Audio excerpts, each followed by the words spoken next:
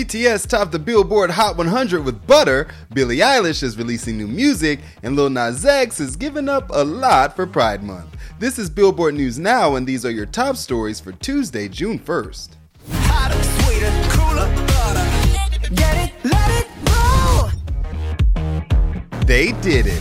BTS has hit the top of the Billboard Hot 100 with Butter, and it's their fourth time to do so. Following its May 21st release, Butter drew 32.2 million US streams and sold 242,800 downloads in the week ending May 27th, according to MRC data. It also glides in atop both the Billboard Global 200 and Billboard Global excluding US charts. It's the biggest hit in the world.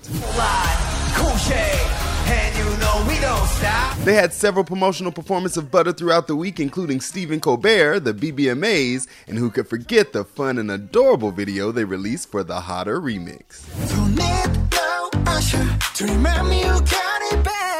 I love that part. Again, it's their fourth Hot 100 topper all in the last 9 months, the fastest for number one since the Jackson 5 in 1970. They notched Savage Love with Jason Derulo, Life Goes On, and of course, Dynamite. So proud of our boys. Army, you can find all the chart info over at Billboard.com. What?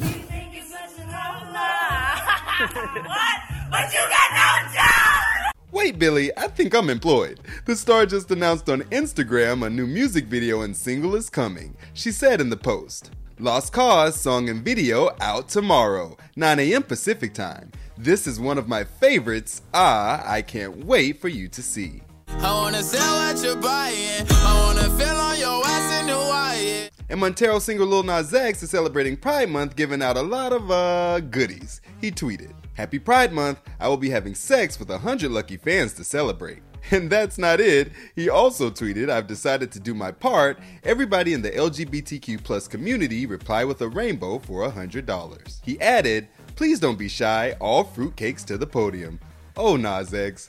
That's gonna do it for today. Running it down for you always, I'm Tetris Kelly for Billboard News Now.